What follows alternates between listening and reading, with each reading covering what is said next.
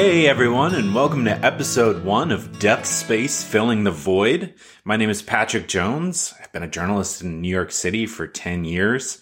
I've also performed a lot of improv and sketch comedy here in New York City. I've wanted to do something on death for a long time. It's always seemed weird to me how little we talk about it. And my hope is to use this podcast as a way for us to have those conversations.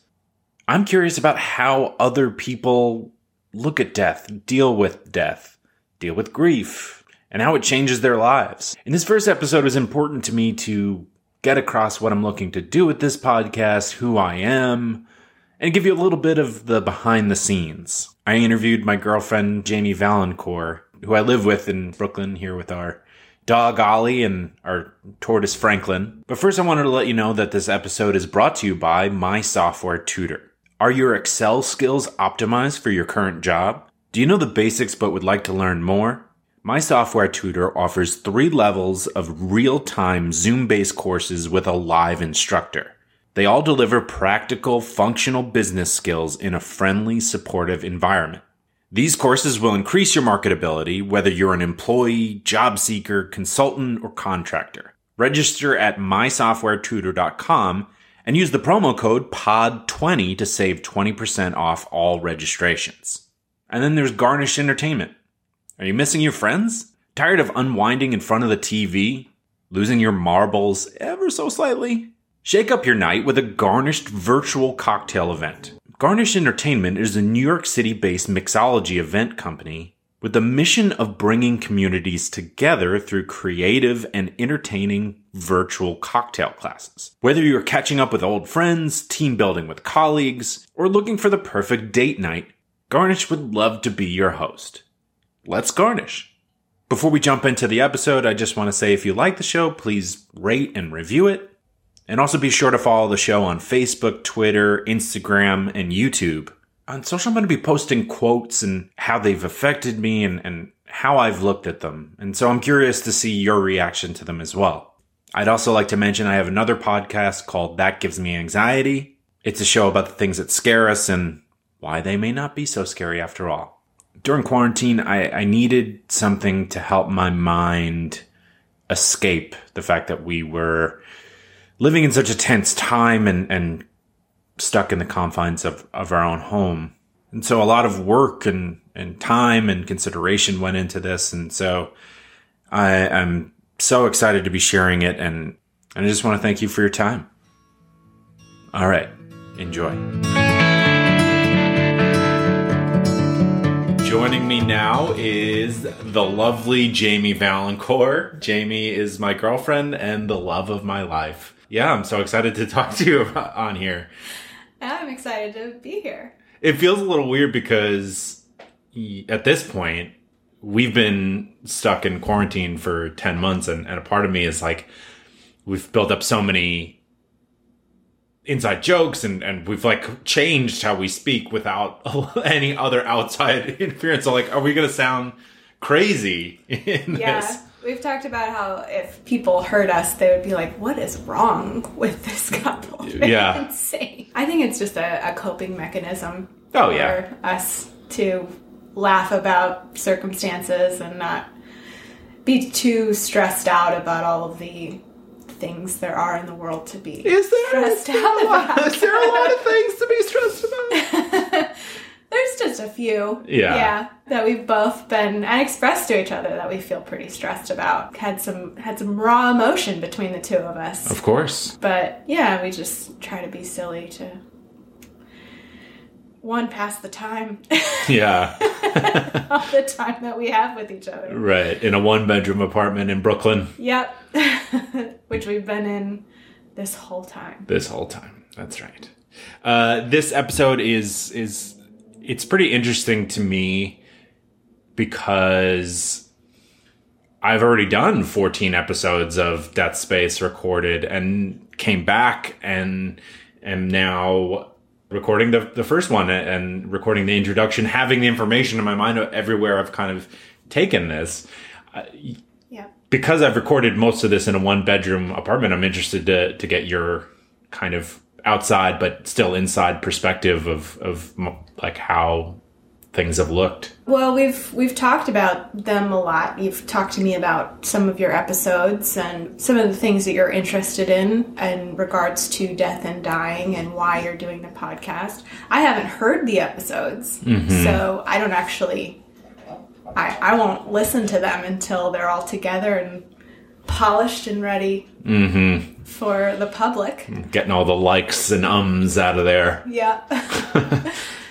But it's been kind of wild to have you in the other room recording podcasts while I'm trying to have meetings, which I've had in the bathroom in some cases. Try to avoid picking up any sound. That is very much appreciated. Like, there were times that I didn't even know that you were doing that, and then you'd come out of the bathroom being like, yeah, I just took my 130 from the bathroom. Yeah. But they're really, I mean, it's very much appreciated, and I feel very supported.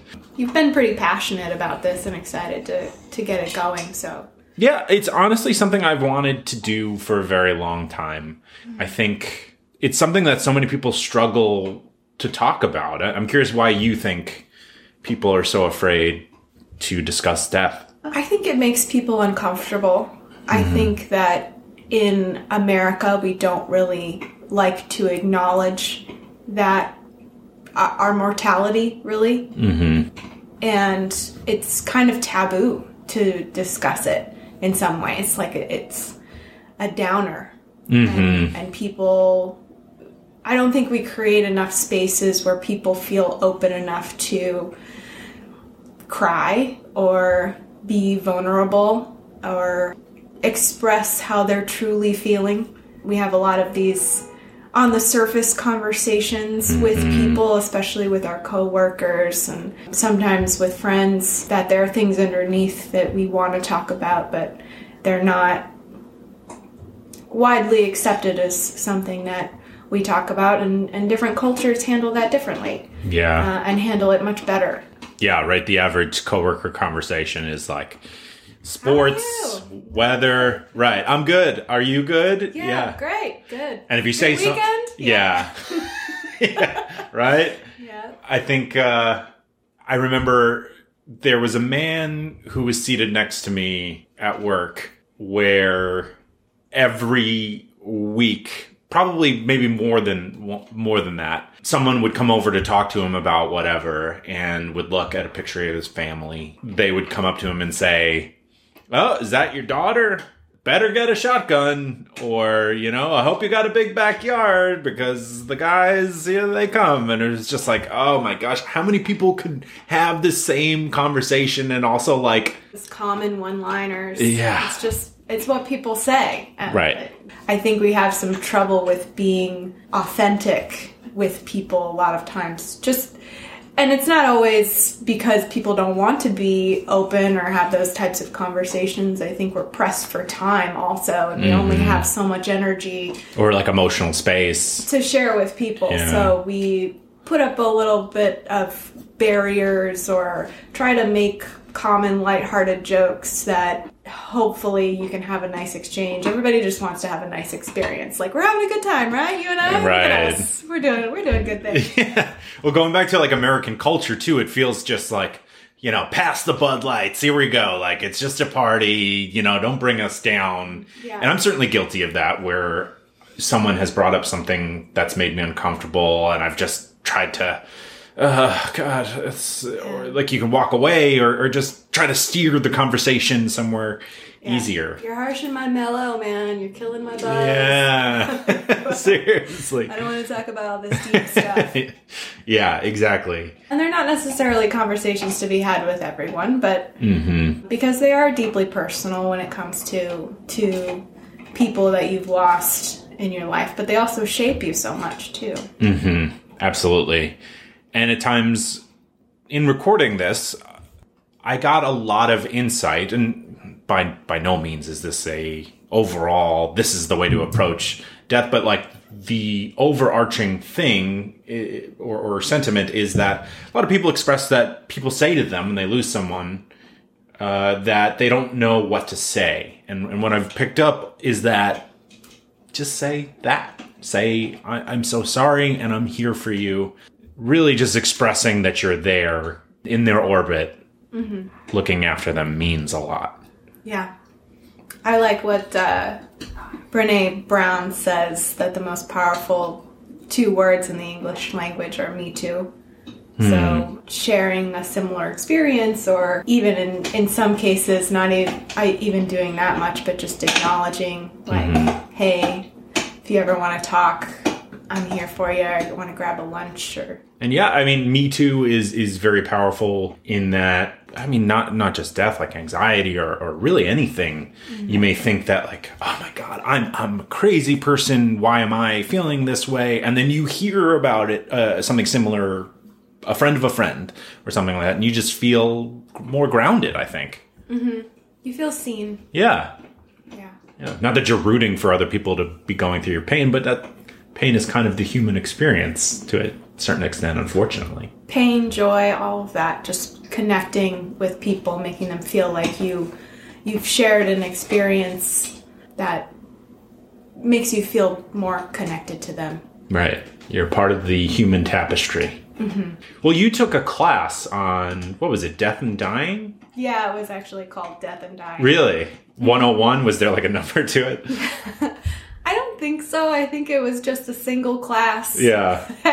It was a time in my life that I was very much open to exploring different things, and I don't think you're closed off. I mean, you may have just phrased that as you were really trying to explore. Just especially in that time. Yeah. At that time in my life, I was not so much interested in following the crowd or doing things that other generations expected of me. I was very much interested in making my own mistakes. I was open to other people's opinions, but kind of like the dude, that's just like your opinion, man.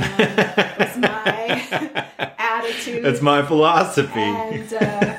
And I saw the opportunity to take this death and dying class, and I had also, not recently, but lost the closest person to me that I'd ever lost before, my grandfather. I hadn't lost someone that close to me before. And I was still going through that. I mean, it was years later, but I was grappling with a lot of the reality of our lives being finite. And that while other people knew him and could tell me stories about him or tell me what his perspective might be, I realized that I will never actually, as an adult, be able to have a conversation with my grandfather and find out how he felt about certain things, find out his thoughts, and that was a tough thing for me to grapple with.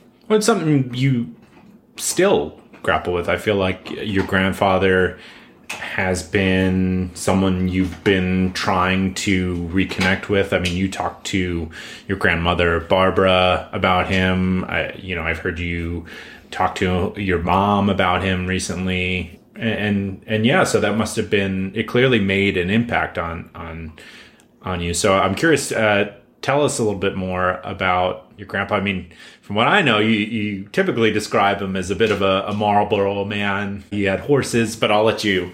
Yeah, he was the kind of cowboy, quintessential Marlboro man. Like, he was a cowboy. He liked those plaid shirts with the buttons that like break away. Sure, not like the hipsters have. No. Like he wore a cowboy hat, had a big belt buckle, plaid shirts, cowboy boots. He raised horses on his land, and my grandmother would tell us stories about how they had a little farm and stuff, and some Thanksgivings, everything on the table they grew or raised themselves, which I thought was pretty incredible. Yeah, there's so much pride in that. Yeah. Absolutely. And he just loved the heck out of me, took really good care of me, just made me feel like I was special. And that was important to me, especially looking back and having lost him. He was, I believe, 62 when he died of lung cancer. Mm-hmm. And I was a teenager and still I was grown up enough, but I was also still pretty mixed up about life and everything. And when he died, I was pretty numb to it. I didn't cry a whole lot. I mean, I was sad. I remember going to his funeral and walking up to the open casket and feeling like that looked nothing like my grandfather. Yeah. And it wasn't until much later, and I remember driving down the road, I think I was coming from work and I was on my way home, that something just popped into my head, a question that I wanted to ask him, and I realized I never would be able to. And I had to pull over on the side of the road. It still makes me cry to talk about, because it was just so striking to me in that moment. I hadn't sort of considered that I would never be able to talk to him as an adult. Mm-hmm. Because that's very different, right? As a grandchild, it's more like, here, I found $1 for you, and fun things like that. Yeah, taking me for ice cream or to horse trails, and, all those wonderful memories that I have of, spending time with him as a kid. There's so many more things to, the complexities of family and things that happen that I realized I'll never know what he thought about those things. Mm-hmm. And it made me like, it made me cry to the point that I was like hysterical and I had to pull over. Oh man. On the side of the road and just let it out. Well, it's interesting to think about, or I don't know if interesting is the right word, that it just grips you, that grief can grip you at any moment and just kind of wash over you. Well, there are so many layers to it, it takes a while for things to sink in, mm-hmm. especially when they're that complex. And you're that young. I mean, in your late teens, yeah, you may not even understand what you're experiencing. Yeah.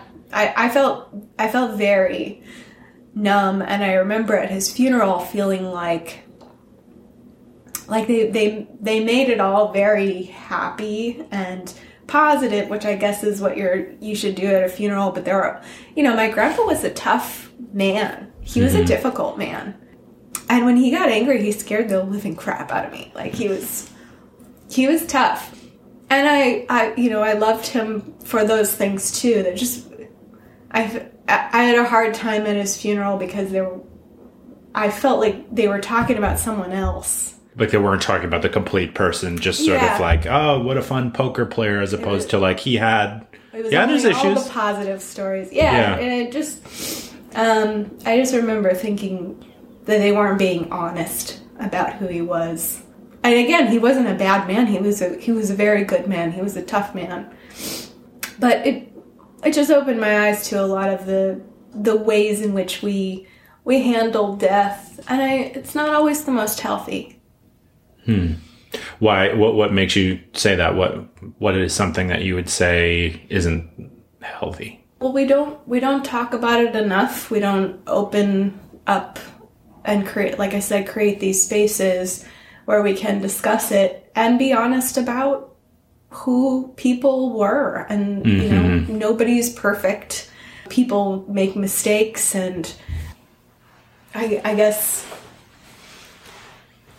it's okay to acknowledge those things. Yeah. Because it wasn't like I loved him despite his faults. I loved him for everything that he was. Mm-hmm.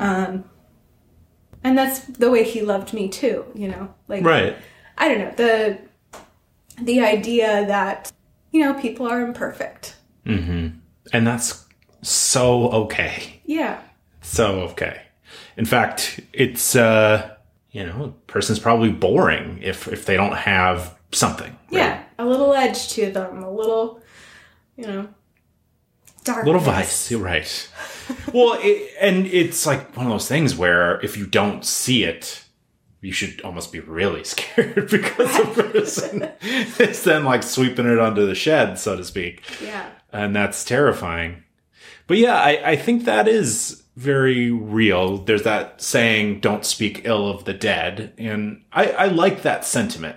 Sort of, if a person had wronged you and it's out and that person passes, to sort of let it go and try to look on the bright side. But I don't think that's the same thing as being honest about, like, exactly what you're describing, being honest about who that person was and appreciating their faults.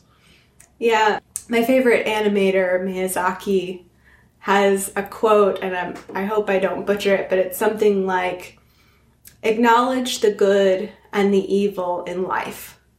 Pledge yourself to neither side, but instead promise to preserve the balance between the two. Mm. And I just find that quote so honest and real, that we can't shut out the evil or the bad in this world, and there's a place for it. There's a balance to life in it, and people talk about that all the time, but I think more often than not we try to shut out the bad. That's not healthy either. Mm-hmm. Don't ignore that it's there. Yeah. Yeah. Well, when you were going through that, I'm curious what was surprising about grief, or what would you say helps you deal with grief into the future? I think that it helped me ground myself in my own mortality, that I am not going to live forever, and what are the things that are most important to me that I want to make sure and preserve in my life. Honesty is a huge value that I hold and that I want to maintain. Love, acknowledgement of, good and bad, and unconditional love is so important. When I watch movies on serial killers or something like that, I always find myself sort of sympathetic to the killer. What? Because I always think to myself, we are not born in this life evil. Mm-hmm. There's a balance, of course. This world is kind of good and evil, but I think there's definitely more of a nurturing of evil. Well, like Jason Voorhees was ridiculed and tortured as a young boy before he drowned in the lake. It's that sort of thing. I always question what has driven this person to do these things. Mm-hmm. And it's part of why I'm very much against the death penalty, because I feel like there's so much to learn from people who commit evil acts. Mm-hmm. And we need to study that and try to reform people and let them know that they're not inherently bad. Bad things happen to them. Mm-hmm. So it just gave me a different perspective on life, and then also to make sure that I say the things that I feel are really important to be said. And ask the questions. Right. And I guess there are two ways that it could go if we acknowledge our mortality more often. Either we'll look at the world as more precious and our relationships important and find the values in our lives, or we'll think, well, I've only got this one life, I should just get whatever I can out of it and loot and pillage and whatever I need to do to succeed. I can step on people.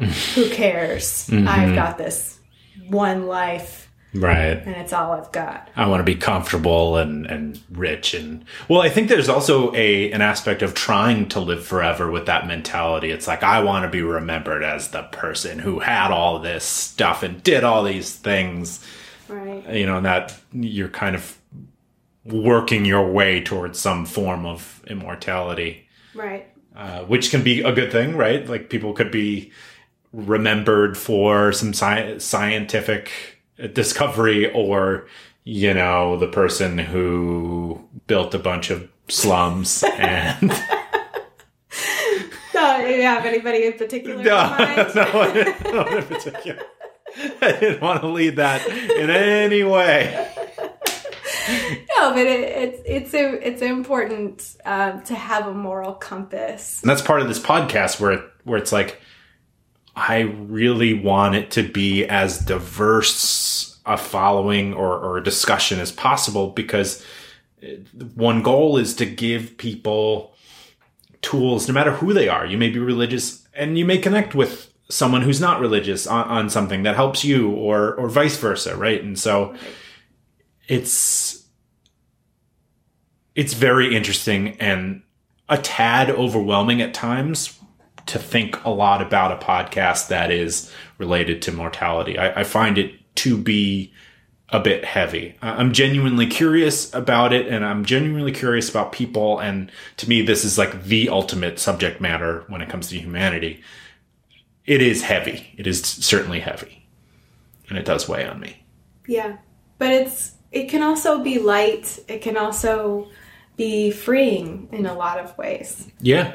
And it opens up to so many other subjects. It's threaded through so much of our world. It's threaded through our entire existence. I feel like almost every decision we make, right? Like, I feel like when I was younger and the decision would be like, should you go out on Thursday? And it's like, well, one day I'm going to be not here. So, you know, and that's a little bit of an excuse to like binge drink. But deep in there is... the last night of yeah, exactly. Yeah. Right. Just like every Pitbull song. Yeah. This is it. You better be on the dance floor. Yeah. Tomorrow's ending. Let's dance like there's no tomorrow. Right. But yeah, and when we were talking about that, that's why we created the visuals for the podcast the way that we did. Mm-hmm. So, you know, love it or hate it, I designed the podcast creative. And we talked about all of the cliches of death and dying. We talked about a tombstone and pushing daisies and all of the earthly things, but we ended up designing it more and calling it Death Space because it really is related to our whole universe, like everything. You know, we look up at the stars and we say that, like, you know, those are people who have come before us, or, you know, but we're all connected. Mufasa talking to Simba. Right. But yeah, we're all connected in this life, and for me, that is religion. That's the common, that is the higher power, is that we're all in it together. Mm-hmm. You know, we're all made of the same stuff. We're all made of molecules. And we're all temporary. Yeah. And we have to make peace with that. And we're all forever. We're all infinite. Damn. Yeah, that's true. It's very true. So tell me a little bit more about this class. Were you, I mean, the way you made it sound is that you were searching for something to help explain the feelings regarding your grandfather. Is that accurate? Or was it more you were just open and young and in college and were like, yeah, let me try that? It was more of a general curiosity. Okay. In what this class would be about, what topics we'd cover, how different cultures handle death or talk about dying or the soul, and yeah, we covered all of those things. It was nice to have a space where that was the subject. You knew every time you went to that class that was what we were going to be talking about. And what do you do before you walk in? Do you just like take a breath? I mean, do you have like a snack with you, like a little extra sugar in your coffee that morning? It's just like any other class. I mean, you schedule time for it and prepare for it the same way. Okay. You would. It just was normal, but then you get in there and that's the subject. Mm-hmm. I was wondering if there was some sort of like emotional preparedness that you found that you needed to bring to that. No, I found it to be really nice to just have a space where we talked about suicide and we talked about what we would want to say to people if we died tomorrow. And I wrote a letter to my family during that class. And does that get graded? Out a lot of feelings. Yeah. Wow. I mean, it was pretty tough to fail that class. Yeah. That's true. As long as you're open and honest, I would expect that you would. Yeah, as long as you're willing to write things out. And I had to visit a cemetery for that class, just spend time in a cemetery, which I had never done before. And I found it really peaceful and enjoyable. Mm-hmm. Yeah. And I walked around and read the tombstones of people who had died, and some of them were babies, and some of them were kids, and some were... And you wonder who they were, what lovers. They were afraid of. Yeah. Yeah. Cemeteries are certainly interesting in that regard, where you start to picture who the person was and what they hated, what they loved, what made them happy. I actually set up a little blanket and had some food out there, and I minored in photography in college, so I took a lot of pictures, which I still have. I have a lot of vivid memories from that day because it makes things feel more immediate. It sort of forces you into the present. Yeah. And to think about people who have come before you and sort of reassess your life and how you're doing. What was the teacher like? An older man. Not like I could see the individual teaching the class being kind of zany, or to make up for the subject matter by being expressly light. You know what I mean? Or he wasn't really. He wasn't. Okay. Well, no. That's nice. And that's another sort of thing that bothers me about these subjects is the idea that people need to be hippie or zany or kooky in order to have these conversations or run a class like this. It was a very academic class. Just like anything else. Good. That's good. That's actually really nice. That's kind of, before I started recording these episodes, I wanted to, or I thought about what my role as the person interviewing should be. Mm-hmm. And I settled really on, I'm going on the journey with the people listening. I want to help put together this catalog of experience. And so I really settled on, I'm not going to try to do anything other than what the person needs, right? At times it was just listening. There's episodes of this podcast where I really don't say much. And it's just because the person was onto something and was just unraveling and in a good way, unraveling some sort of discovery.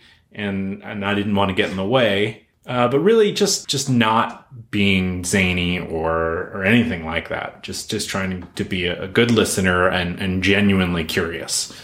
Yeah, I would think that's what a good podcast host would do. You'd ask engaging questions and get out of the way. Yeah, let the person you're interviewing just run with it. Absolutely. Well, I'm curious if there's anything you want to talk about related to death or dying or grief.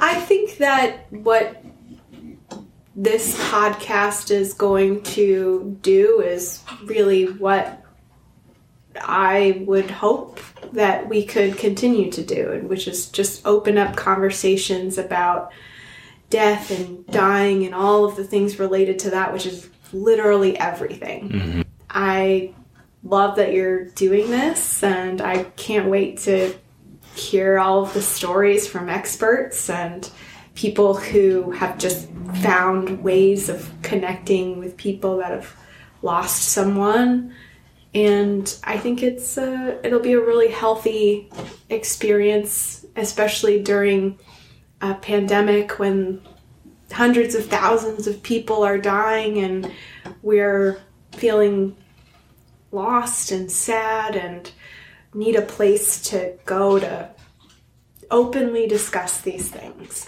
Yeah, I'm very excited to finally share this with people. And on top of experts and people who figured things out, I also want to talk to people who don't have it figured out. Like going back to what we were talking about feeling seen. A lot of people can connect with the person who is currently struggling. I just hope that this connects with people because I've really enjoyed doing it. And a lot of this first 2 seasons is people I know. And I really want to keep pushing to people I don't know. Mm-hmm. And because my circle is limited. Anyone's circle is limited. And so I really want to keep pushing it forward and learn as much as I can. Yeah, and for some people, it's really hard to get to that place where you can open up and discuss your feelings and your pain. And hopefully this will be a place that they can come and listen to other people open up about death and dying and think about it in a new and interesting way. And maybe that'll encourage them to open up and be vulnerable. Absolutely. Well, thank you so much for being open and honest and sharing a little bit of your experience with us here. And thanks again for making the beautiful images. Yeah, I'm glad to be a part of it. I think it's really cool, and I'm really proud of you. Thank you so much. I love you very much. I love you too.